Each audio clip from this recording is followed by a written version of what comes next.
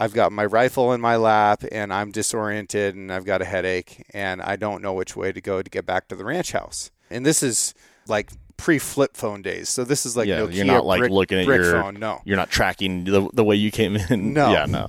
So I could hear some vehicles off in the distance. I was like, I'll just walk to the road. Somebody will stop and help me. Yeah. Well, as it turns out, in the hill country of Texas Yeah. with cloud cover, you can hear a semi-truck from a long damn ways. Oh, yeah. And So- it's not like a sidewalk all the way to that road. It's like, No, it's brush. Yeah. And there's so many animals out at night in Texas, and I'm already gun shy now because, I you just just got charged by got a pig. rocked Yeah. by a pig.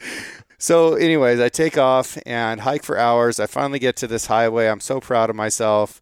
And turns out if you've got what looks like a sniper rifle and you're in camo and you're covered in blood, nobody wants to stop for you in the middle of the night in Texas. That's Surprise, weird, surprise. Yeah. Didn't think that one all the way through.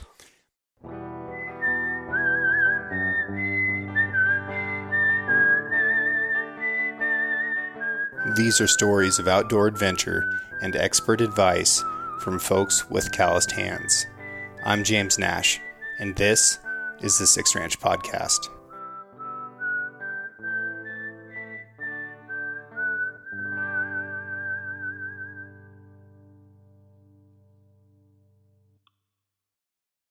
A hot drink can become cool in two primary ways, through conduction and convection.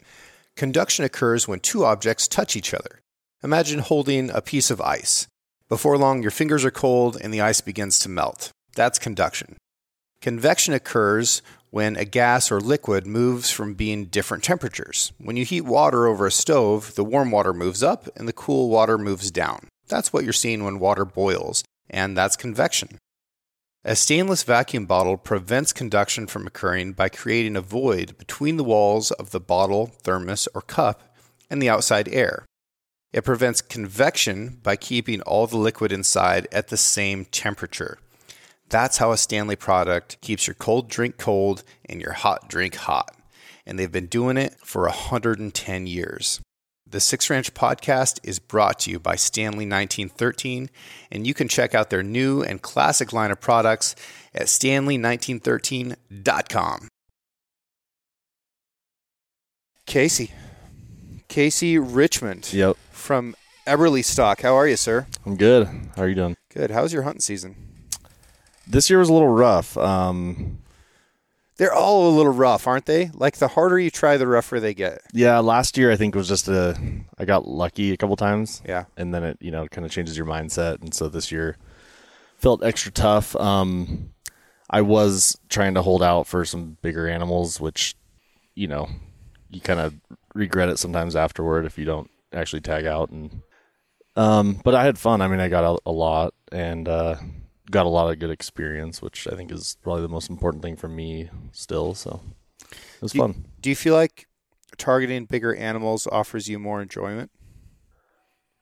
Sometimes. I mean, I could have tagged out the first morning of my archery elk hunt on a spike, and then I wouldn't have been able to get close to a couple big bulls that I got close to, a couple weeks later. So yeah, I think that enjoyment and frustration. I mean, there were some pretty frustrating times when I totally thought I was going to get a shot at a nice bull, and then, something happened. And well, tell me a story about one of those times when it almost happened, because, a lot of the stories that people tell is just when it goes well. So we get lots of examples of it looking good, but the reality is different. Reality is most of the time it doesn't work out. Yeah, So, yeah, you don't usually go kill in the first morning. You go out, especially something you're trying to target. Yeah. So the spot I was hunting it wasn't an easy spot to get into. First of all, it was a 3-hour drive on a dirt road, pretty not super well maintained dirt road in your truck, and and then I had my motorcycle in the back.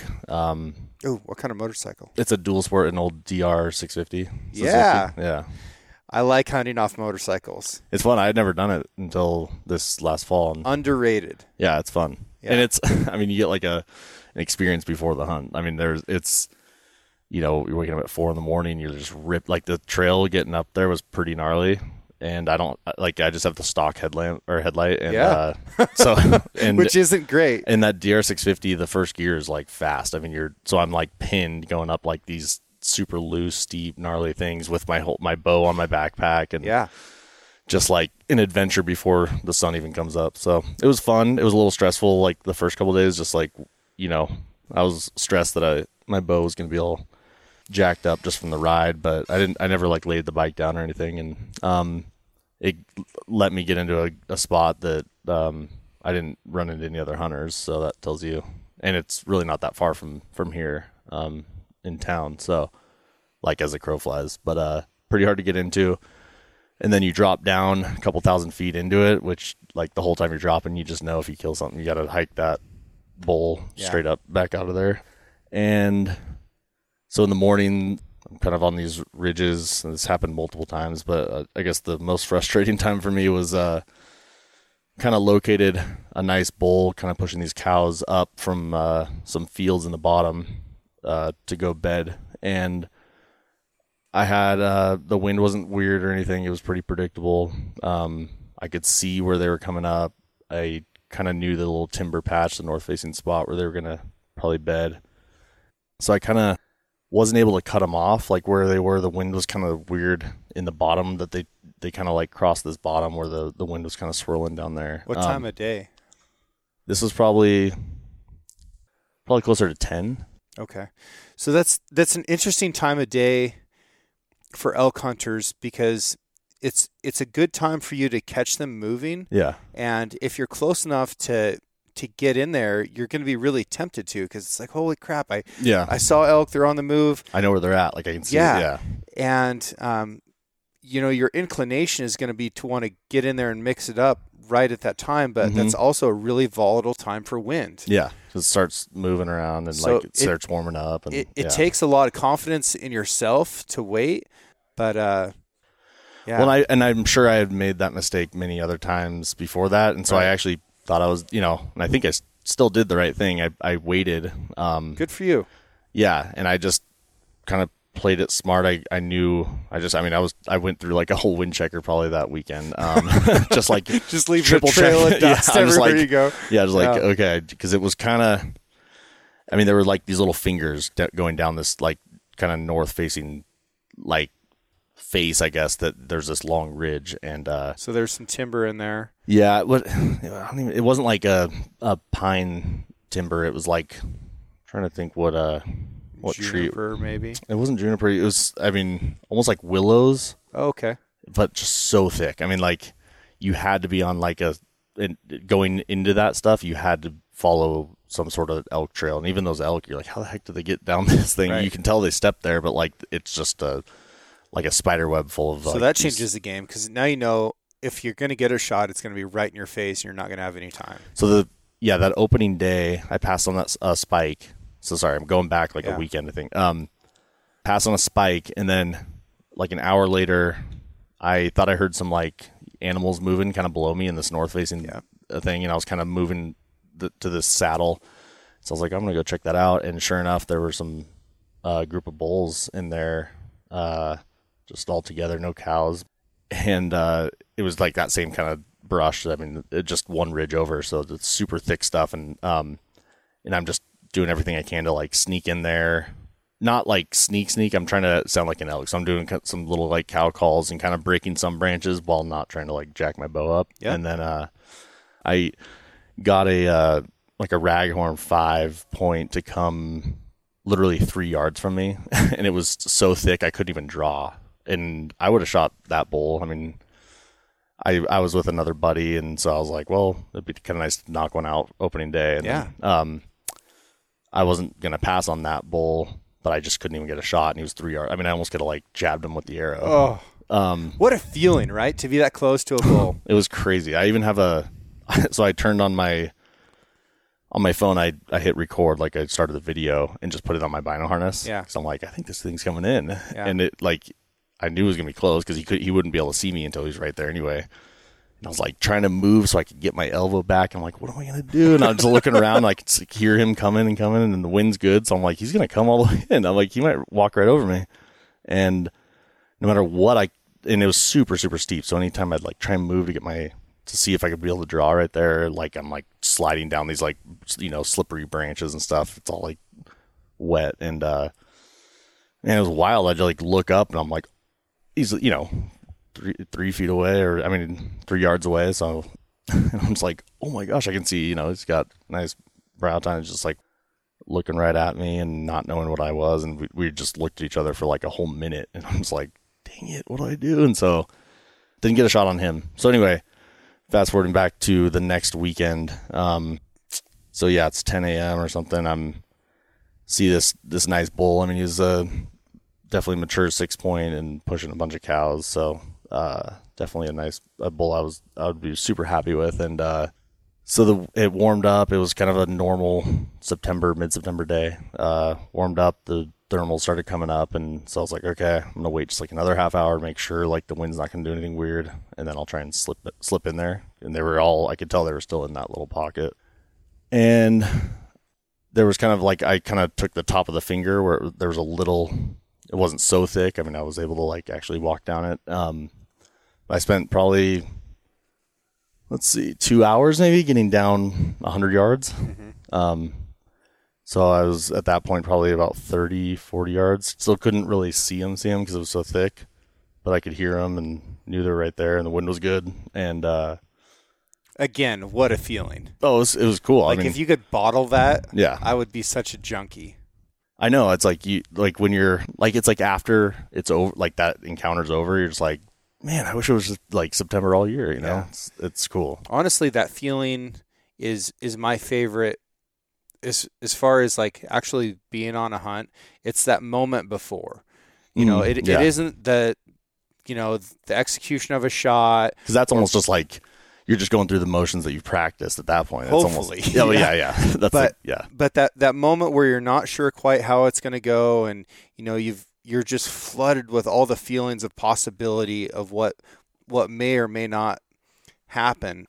I guess the heaviness of the potential right then, is my favorite feeling. That's what gets me coming back. Do you focus on, because I always try and catch myself from not thinking about like, but I always naturally like start thinking like, oh my gosh, like I could take this bull home today. Like this, I might shoot the biggest bull of my life today. Like, yeah. But I try and tell myself like, you're not, you haven't shot him yet, so dude, I don't know. I start talking to myself as positively as I can.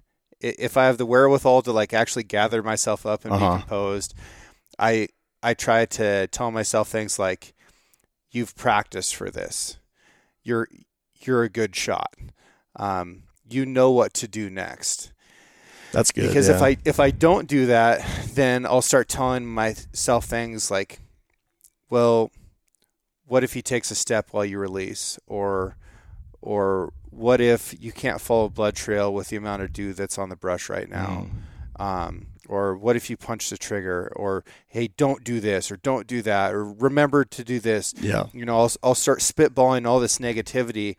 And it's distracting, probably. It's distracting, and I'll also manifest it. We were watching videos a minute ago of somebody, getting on their first bull and riding the bull. Yeah. If you look at the ground when you're bull riding, you'll end up not only on the ground, but on that part of the ground. Like you just claimed that piece of real estate. You just start flying right towards the, So I grew up surfing, and you go where your head moves. So like when you do a big turn, like on a wave, you initiate the turn with your head. And right. So, yeah. It's the same thing mentally though. I feel like your head same thing stays, mentally. Yeah. Mm-hmm. Like if you turn your head mentally when you're getting close to a bull, that's the direction that everything's going to go. And there's things that are outside of your control. Yeah. And you need to realize that too.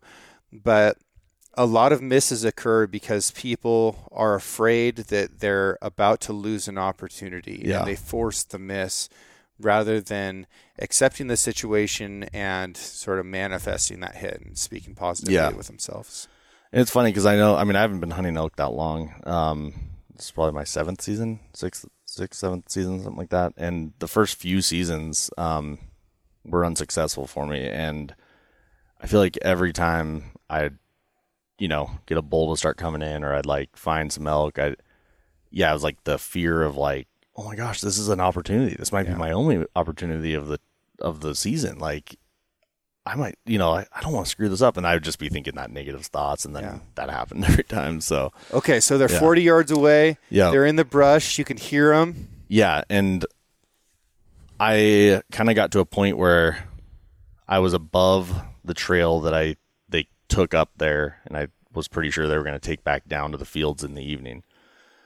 So instead of trying to push through the brush and cow call my way in there and hope that, the elk I get closest to is that herd bull, I was like, you know what, I'm just going to try and wait. With the wind's good, I'm going to try and wait right above this trail. I had a shooting lane, and my, I thought I had a perfect plan. I kind of did. I mean, like, I don't know. It was a pretty awesome setup. And so I knocked an arrow and ranged everything, made sure I kind of knew where everything was. I, had my wind checker out, so I just made sure, like, I wasn't going to somehow blow them out of there. And I kind of just sat there, and I sat there for, let's see, so it was probably noon by the time I got to that spot, and I'm trying to think what time, like, shooting light was, but I sat in that same exact spot, and if it weren't so thick, I wouldn't have done this, because I've done this too many times to, like, make this mistake usually, but I left my pack up at the top of the ridge. Oh, yeah. So I didn't have any water, didn't have anything. And it was pretty hot and kind of a dry, hot thermal wind. And so, 6 hours later or something, I'm just still sitting there and trying to, glass up see if, just trying to keep myself busy. I think I glassed up a bear, kind of walking around on the other side of the drainage there, but I heard the elk start getting up like 30 minutes before sunset probably, so I probably had an hour left of legal shooting light, and so I kind of got ready. I mean, I was like, oh, I got this perfect, I bet the cows are going to file out, and then that bull's going to be right there. I'll stop them with a cow call, and boom. But it didn't happen like that. They just were moving around, but still in that thick spot, and then it got to the point where I was like, you know what? I'm being too, like, scared. I need to, like, move in on them and be more aggressive. And so I kind of started making sure, like, with the wind at my face, but making my way closer to them. And I could start hearing other bulls sound off and stuff, so animals are starting to move more, and I'm like, okay, I don't think they'll be too worried about a cow coming in to check them out. And I don't know. I mean, the problem with this situation is I don't know exactly, like, what happened. Obviously, I know they didn't come into my call, and I didn't get close enough to shoot, but that thick, like, alder or willow, whatever kind of stuff was at the bottom there, was just so disorienting, and I just kind of lost track of them. And then somehow, I mean, I could hear their footsteps. I couldn't tell exactly which way they were going out, but I mean, I either bumped them out or they just took a different route out, and I was like, are you kidding me? Like, I knew where these elk were all day. I sat on them for 6 hours, kept, like, walked in on them for 2 hours and sat on them for 6 hours. And then, like, the opportunity was just gone like that. And I was like, I was 40 yards from, like, maybe killing the biggest elk of my life. And so that was probably the most frustrating day of the season for me, just because I thought I had it all figured out. And then, within 30 seconds, that somehow my whole day's plan was just like, wait, what happened to that whole day? Like, it just, the elk went a different way. So it's memorable, though. Yeah. So we're using the Recon Bino harness. Yep.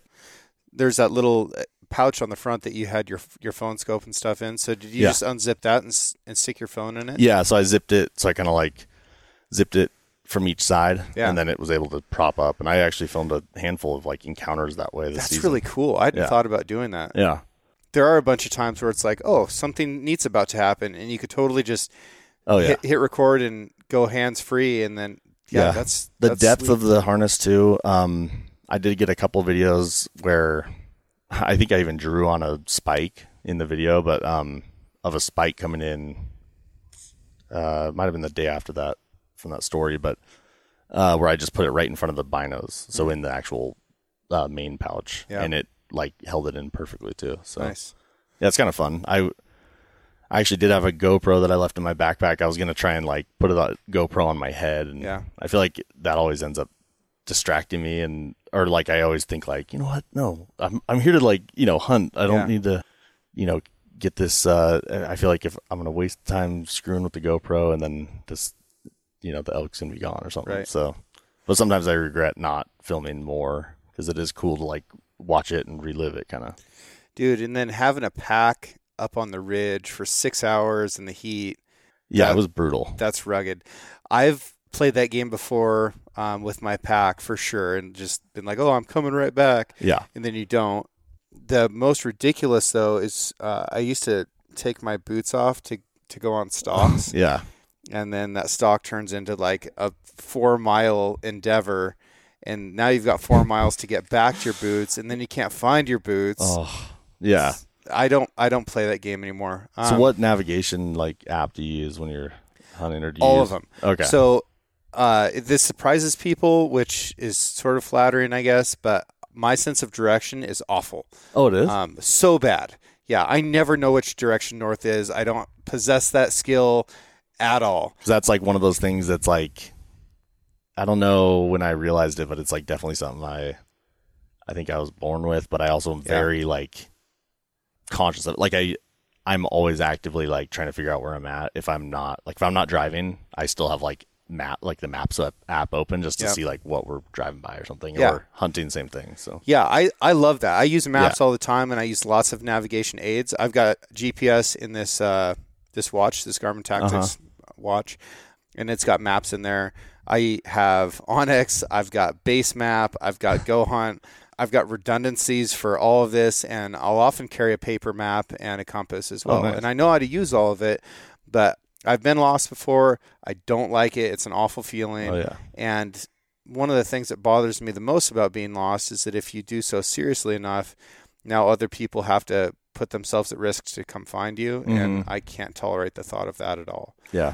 So, or like screwing up someone else's hunt. Like if your hunting buddy has to like leave a good spot to come try and find you or something. And having to spend a night out on the ground someplace is really crappy. Yeah. I'll tell you one of my favorite getting lost stories. I was in the hill country outside Austin, Texas in college. I think I was a freshman or a sophomore in college. And this ranch had some pigs on it, and they said that I could go shoot any pigs I wanted. I was like, sweet. Yeah. The rifle that I brought was a 22-250. It was a gun that I shot really well, and it was great for coyotes and stuff like that. I'd never shot a pig in my life. And I went out and I found this group of pigs, and I snuck up on them, and I shot this great big boar right in the shoulder and knocked him down. I was like, cool. Pig hunting's awesome. Yeah. I'm good at it. Yeah. And I go over there, and I find a blood trail, and then lose it, and find the blood trail, lose it. And eventually, as it's starting to get dark, I don't know whether he was just running towards me or whether he was actually charging me, but here comes this boar. And I shot him, and I was backing up as I did so, and I fell back, and I hit the back of my head on a rock, and I knocked myself completely unconscious. You're by yourself? By myself. So when I came to, it was pitch black, like completely dark. It was overcast, so there wasn't a star in the sky, no moon, no nothing. Kind of thick, brushy stuff. Yeah, so I've got this dead pig in front of me. I've got my rifle in my lap, and I'm disoriented, and I've got a headache, and I don't know which way to go to get back to the ranch house. And this is like pre-flip phone days, so this is like Nokia you're not like looking at your phone. No, you're not tracking the way you came in. No, So I could hear some vehicles off in the distance. I was like, I'll just walk to the road. Somebody will stop and help me. Yeah. Well, as it turns out, in the hill country of Texas with cloud cover, you can hear a semi truck from a long damn ways. Oh yeah. And it's not like a sidewalk all the way to that road. It's like... No, it's brush. Yeah. And there's so many animals out at night in Texas, and I'm already gun shy now because, I just got charged by rocked by a pig. So anyways, I take off and hike for hours. I finally get to this highway. I'm so proud of myself. And turns out if you've got what looks like a sniper rifle and you're in camo and you're covered in blood, nobody wants to stop for you in the middle of the night in Texas. Surprise, surprise. Yeah. Didn't think that one all the way through. Finally, this rancher pulling a stock trailer, he stops about a quarter mile past me, backs up, and he says, "You look like you're in trouble." I said, "I am. I don't know where I am. I'm trying to get back to this ranch." And, he's like, "Do you know their phone number?" And I said, "I don't, but I can call home if I can borrow your phone, and then they can call, and, somebody will come get me." Yeah. So this guy lets me use his phone, and that's what I do. I call my little sister back in Oregon.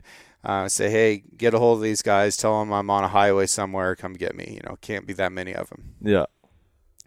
And this guy takes off. I tell him thank you. And I lay down. I pull out the bipod of my rifle, set it down, and I lay down on the side of the road. And I'm just like, I'm I'm so tired and relieved, and it's going to be fine. Well, it turns out one of these cars that I'd like tried to wave down earlier had gone ahead and called the cops.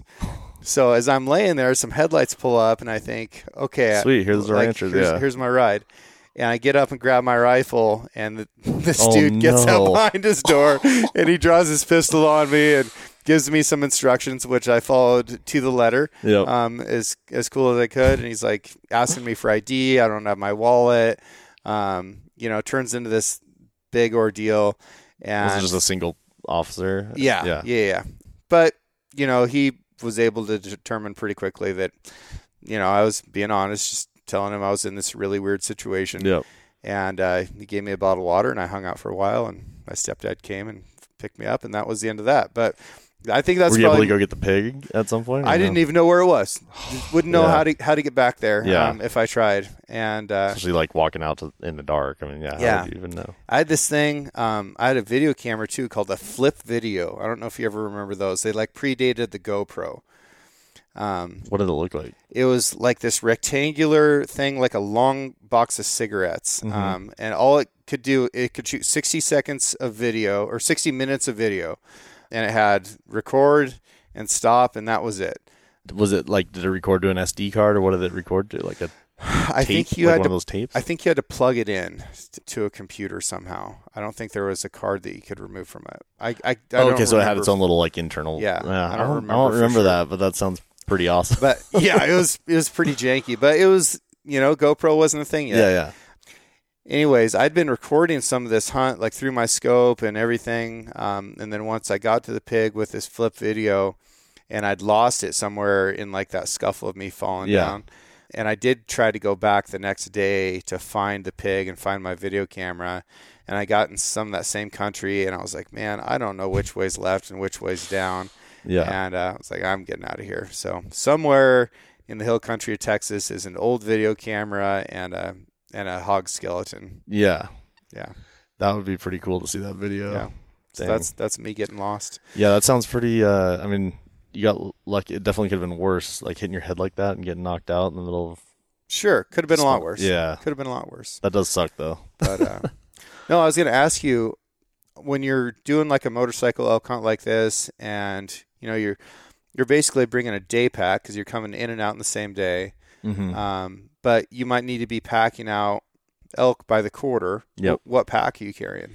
I've been using the tall mainframe Okay.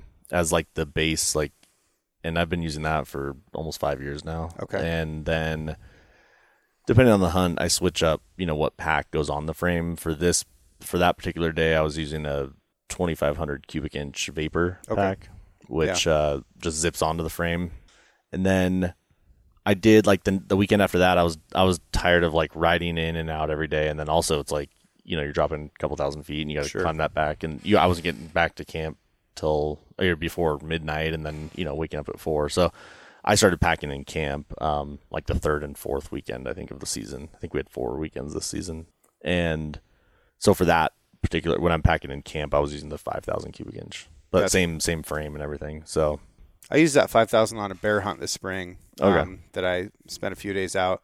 It was cold. It snowed. So I had a lot of cold weather gear with me too. And that's a tremendous system. Like the F1 mainframe plus the 5,000 is really good for a 3-4 day type deal. Yeah, and I before I worked at Everly Stock, I used a bunch of different packs. There's a lot of great packs out there. I think the mainframe, its strengths are the simplicity of when you get an animal down and you need to strap meat on the pack or on the frame, it's either 2 zippers or 3 buckles. I mean, it's a simple system, and then the comfort with weight is just, from what I've experienced, unmatched. As long as you have your pack adjusted right. But I mean, that the mainframe pack packs weight like as well as any pack I've tried, and better. Yeah, I mean it's great, and we, like you said, bear hunt a lot. So if I'm running a bait, sometimes we'll pack in 120 pounds of whatever bait we're using, usually donuts. And a 50-gallon drum too, right? Yeah. I did. I think the worst pack in with the mainframe I've done, or heaviest, it was pretty uncomfortable too, was the 50-gallon bait barrel that I had loaded with like a bunch of other stuff, and I didn't really realize how heavy it was going to be Yeah. and how awkward. But I did have a scale because I was just curious to see how much actual bait we were going to put on the site that first day. So I weighed my pack and it was 163 pounds, which was brutal. And it's like an uphill. It's not super far. It's like a mile, but uphill to the bait site, and it was gnarly. Like, Yeah. But yeah, it's nice and simple. I trap also, and so I even use the mainframe as my base for my trapping pack, I guess Nice. you could say, because I just walk the river usually for checking my line, and I'll usually just put a 5-gallon bucket on the frame. It has that shelf right there, and run a strap or two around the bucket, and it's good to go. Are you trapping mink, otter, beaver? Yep, all those. Nice. Raccoon, tons of muskrat. I want to get into like some dryland kind of stuff, coyote and bobcat at some point, but I live right on the river, just 40 miles downriver from here at the office, so I can walk from my house and go check my line, depending on how many traps I have out, but I can be checking traps within 2 minutes of leaving my house. So Great. yeah, works out. I take my little 5-year-old son now to Cool. go check. He loves it. So yeah, it's fun. Nice. Lots of conibears? Yeah, conibears and a lot of foothold. I started doing like the like a drowning setup for beaver, and once I figured that out, it was pretty fun. Yeah. But yeah, conibears are cool. Like if you find a good like a slough that you have a bunch of beaver or otter using, it's pretty fun to like channel them right into your trap. Or Yeah.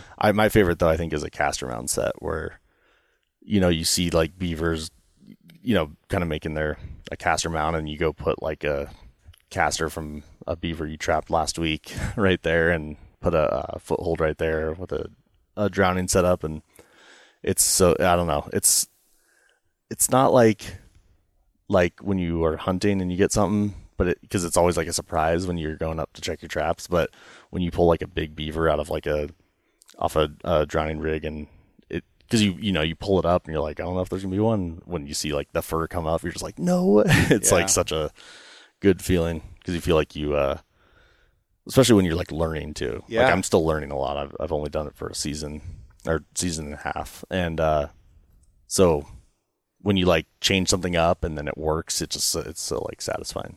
Well, trapping is mostly just hope and disappointment.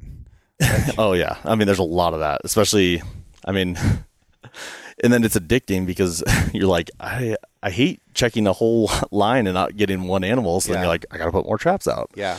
Which is more disappointing if you still don't get anything. But yeah, your odds definitely, obviously, at some point will go up the more traps you have if you're putting them in the right spot. And if you make a set, sometimes I'm like, oh yes, Yeah. it's perfect. Yep. This cannot fail. And then you come back to check and you're like, how? Yeah. Yeah. And coyotes, dude. Coyotes are the worst. Yeah, I've watched a bunch of coyote trapping videos. I personally haven't really done it yet, but They'll make I've seen such a fool out of you. Oh, it's like it's like, oh, I know exactly where your trap is. I'm gonna walk everywhere right around it. Yeah. Yeah, their senses are really powerful. And I know. They're so smart. So I feel like I'm not really like, I trap. I guess I'd say I'm a trapper because I've trapped a ton of river animals, but I feel like I'm not like that legit yet because I haven't really gone and done the coyote. You're legit. You're legit in my book. Well, thanks. I think it would be cool. I mean, obviously the wolves here in Idaho are I mean, I hear more wolf howls than any other sound in the woods. Yeah. Usually where I'm hunting, but it'd be pretty cool to get good at like trapping wolves.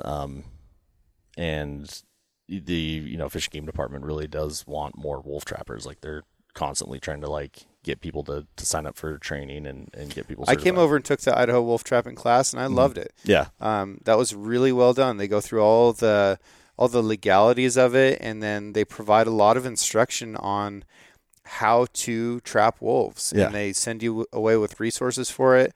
Hats off to the state of Idaho. You guys have done a wonderful job with that. Yeah, they do. I mean, and I like that they recognize that there isn't a need for, the wolves to be managed, just like every other animal is technically managed, and they really need the help. I mean, and so they do go out of their way to give you help or tips or guidance or whatever, even Yeah. with on the river and stuff. Like I get calls from the town I live in, so I do some nuisance calls and stuff too. And the game wardens, the conservation officers by my house are always like very encouraging, and they'll tell me where they see, some problem beavers and stuff, and I don't know, they've been really good to work with. So. That's awesome. Yeah. And that's how it should be. Yeah, once word gets out, word really gets out. I'm on my way to Mexico to go spearfishing right now. But right before I left, my grandma was asking me to come trap some beavers out of the creek next to her cabin. That's awesome. And I was like, it's going to have to wait a little bit, Yep. Grandma. I'll get on it when I get Yeah, back. the fur will just get more and more prime, right? I'm actually I'm gonna go check out a snowmobile tonight. There's a couple spots where I go bear hunt on these creeks where it's just like, what was I calling it? Just like beaver land. I mean, it's just like dam after dam after dam, like all the way up, miles and miles up these creeks. And I'm like, there's like thousands of beavers up here. Yeah. But there's no way to get up there unless you're on a sled in the Right. winter. So I'm doing it. I'm getting a sled just to go trap beavers up there, basically. Cool. Yeah. I love that. Yeah. That's It'll awesome. be fun. I'm pretty excited. Yeah. I've been using the Gunslinger 2 pack quite a bit. And I was debating about using that on my snow bike this winter. Because I like to trap off that snow bike a lot. Oh, cool. It's Yeah. a wonderful platform to lay a trail in the snow and to be able to carry a limited amount of gear. But as opposed to trapping with a snowmobile, as far as land trapping, they might walk down either ski track. They could go really anywhere within. I don't really think about that. You're your kind of making snowmobile track. you're making a trail for them, right? But Yeah, with the snow bike, it's like I know exactly where they're going to go. Yeah. So it's pretty powerful. That Gunslinger 2 pack, though, I ended up guiding a few rifle elk hunts this year that I wasn't planning on, and I carried 3/4 out on that pack, and 3 elk quarters. yeah, not at the same time. Oh, okay. I was like, holy. But Yeah. No, it does. I mean, it has that same. We call it the Intex 2 frame. It doesn't have the shelf. Yeah. The newest Gunslinger doesn't have the shelf, but it's the same structure on your back, and so it can carry.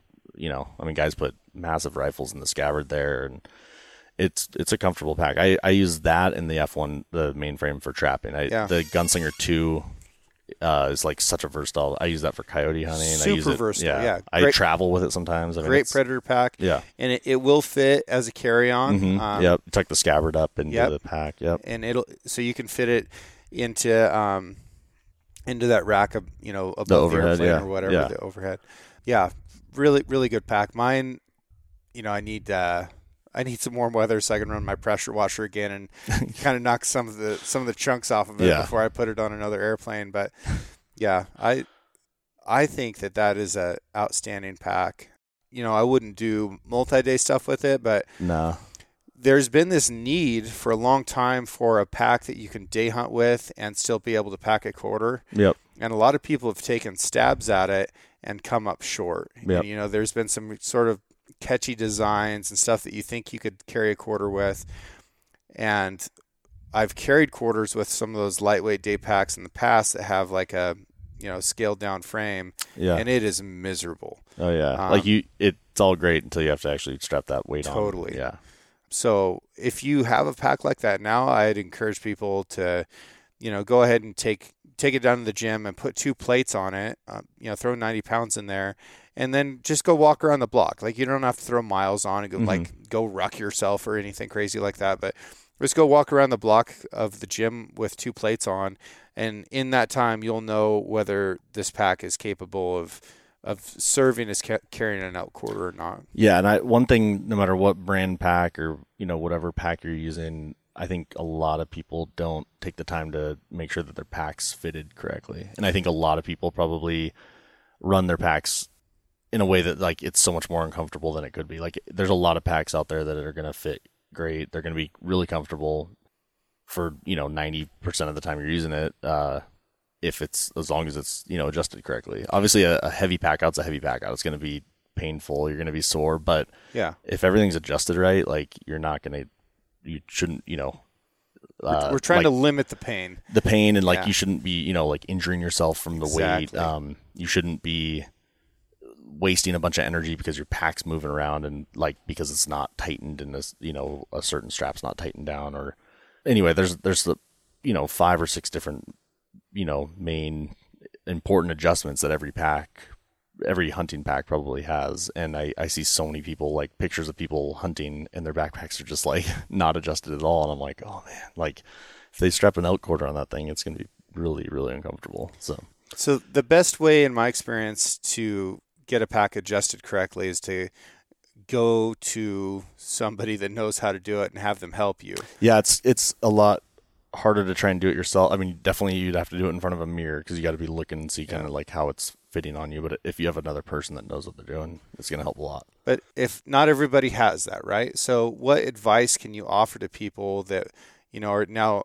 wondering, is my pack adjusted correctly for me? Like what can you tell them to be able to help them a little bit? Well, first, on all of our pack product pages on our website at Everly Stock, we do include, or every product page has a how to adjust your pack video on there.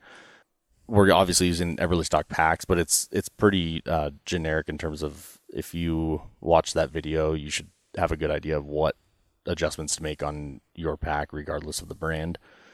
But the most important thing that I see, I mean, a lot of people just don't understand, like, or they get the concept, like, yeah, the weight is supposed to be on your hip belt, right? Like you're supposed to take the majority of the weight off your shoulders, and people just don't get the hip belt in a position that it's going to be able to like support the weight. So they'll have it way too low, and they need the hip belt above their hip bones or on their hip bones so that like there's something there for the pack to bite onto, if that makes sense. So that because otherwise people will basically be like sagging their backpack, and so all that weight is just going to end up on your shoulders, and you're going to end up in a lot of pain, and you're going to want to take your backpack off after 100 yards and stuff like that. Yeah, so, your arms are going numb. Yeah, you can't use trekking poles because you can't lift your arms. And I don't know. I think there's probably a lot of great videos out there on how to adjust a backpack, but I think people need to spend,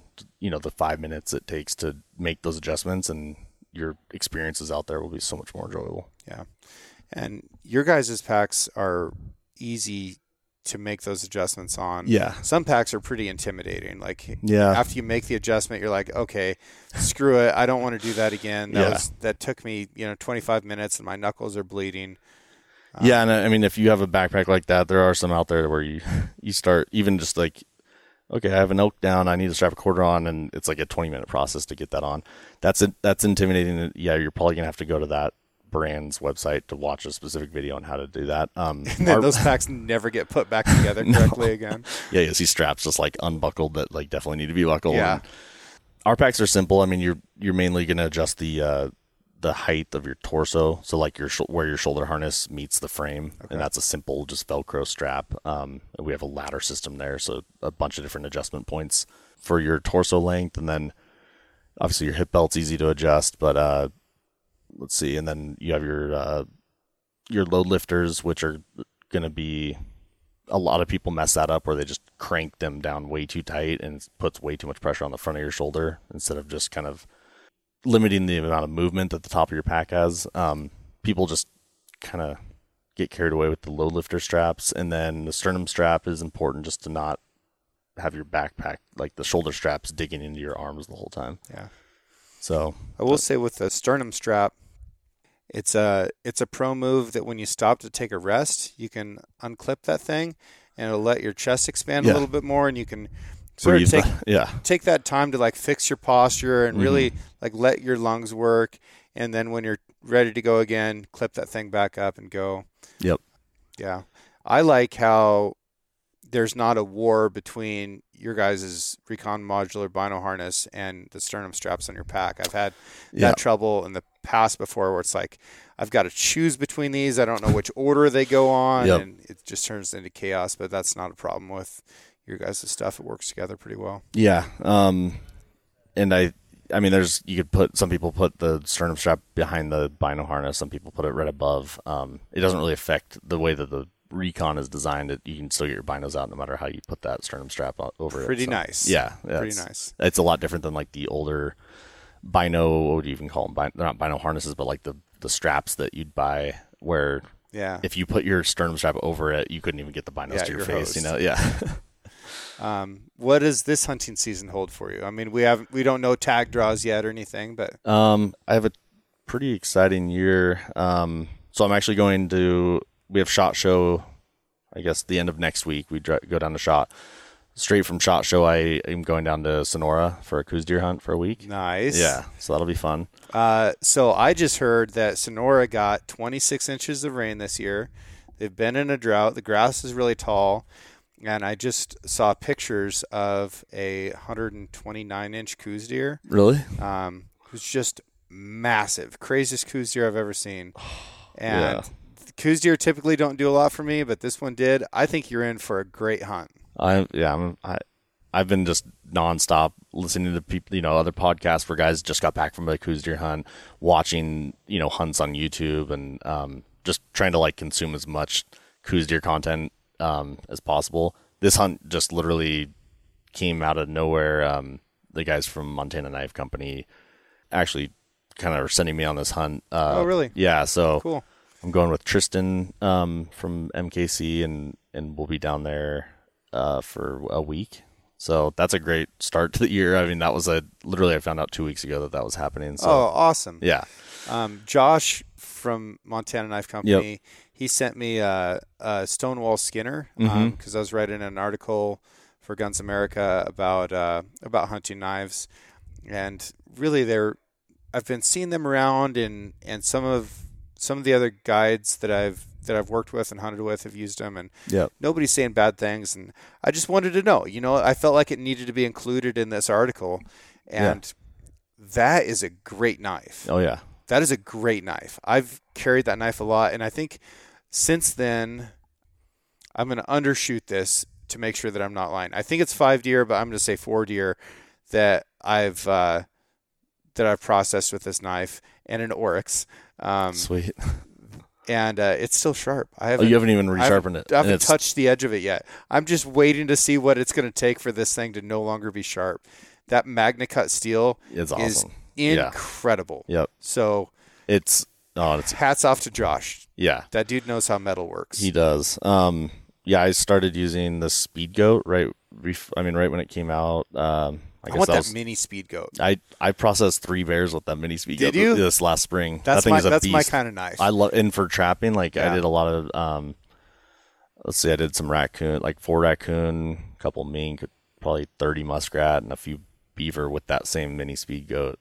I just love how small. I mean, you just put your finger right behind the tip right there, and you can just put it.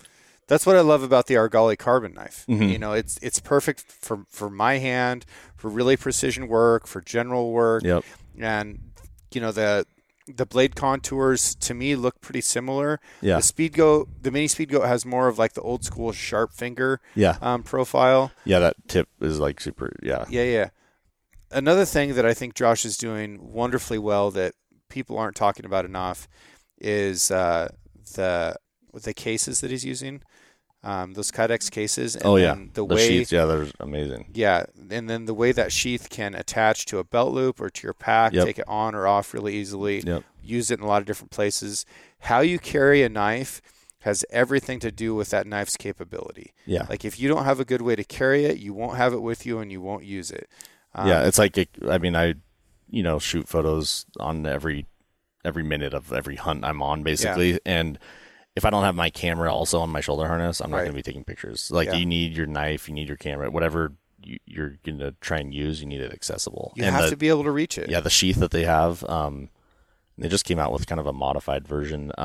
It's just so, I've walked through the nastiest brush and everything, and that thing is just always right there. I can always, I can literally, it's like having a firearm or a sidearm on your hip. I just know where it's at always. Yeah. And they definitely have a good thing going there, and I've used every blade they've come out with, and I like all of them for different reasons, I guess, for different uses. Yeah. But and obviously a lot of it comes down to if obviously you know how to process an animal well, and that's why your blade's still sharp. If you're cutting right into bone, that's going to dull any knife out there. But I have been super impressed with that steel that they've been using, especially that MagnaCut. Well, that's going to be a great hunt, man. I'm excited for you. I hope you have an awesome time. Yeah, I'm excited. That's going to be really cool. Yeah. So send me some pictures. If people want to follow along in your life and see the photos and videos that you're getting, or follow along with what Everlystock is doing, or try and find some of these videos that you're talking about to make sure that their pack is fitting them correctly so that they're not going to get hurt and they're going to get the most out of it. Where can they find this stuff? They can start at the Everlystock Instagram, and I run that account. And we post pretty frequently, pretty much daily on that.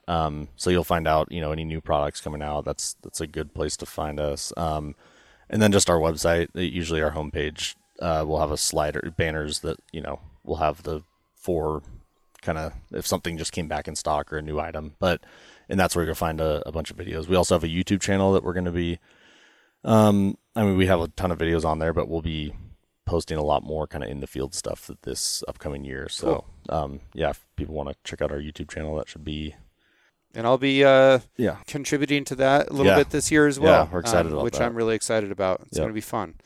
Okay, and then as far as following you personally, do you have an Instagram, anything like that? Yeah, I'm always so busy posting for Everlystock. I don't post enough on mine, but mine's just Casey_Richmond. Okay. Yep. Cool. So. All right, man. Well, thank you for your time. And no, thank you. It's been fun. Man, if I hear that you went down there and shot a Coues deer and I don't get a picture of it, we're going to be I'll send you Okay. I'll send you an inReach message from down there. Just like, buck down. I'll send you a picture when I'm across the border. Okay. Thank you very much. I look forward to it. Awesome. Thanks.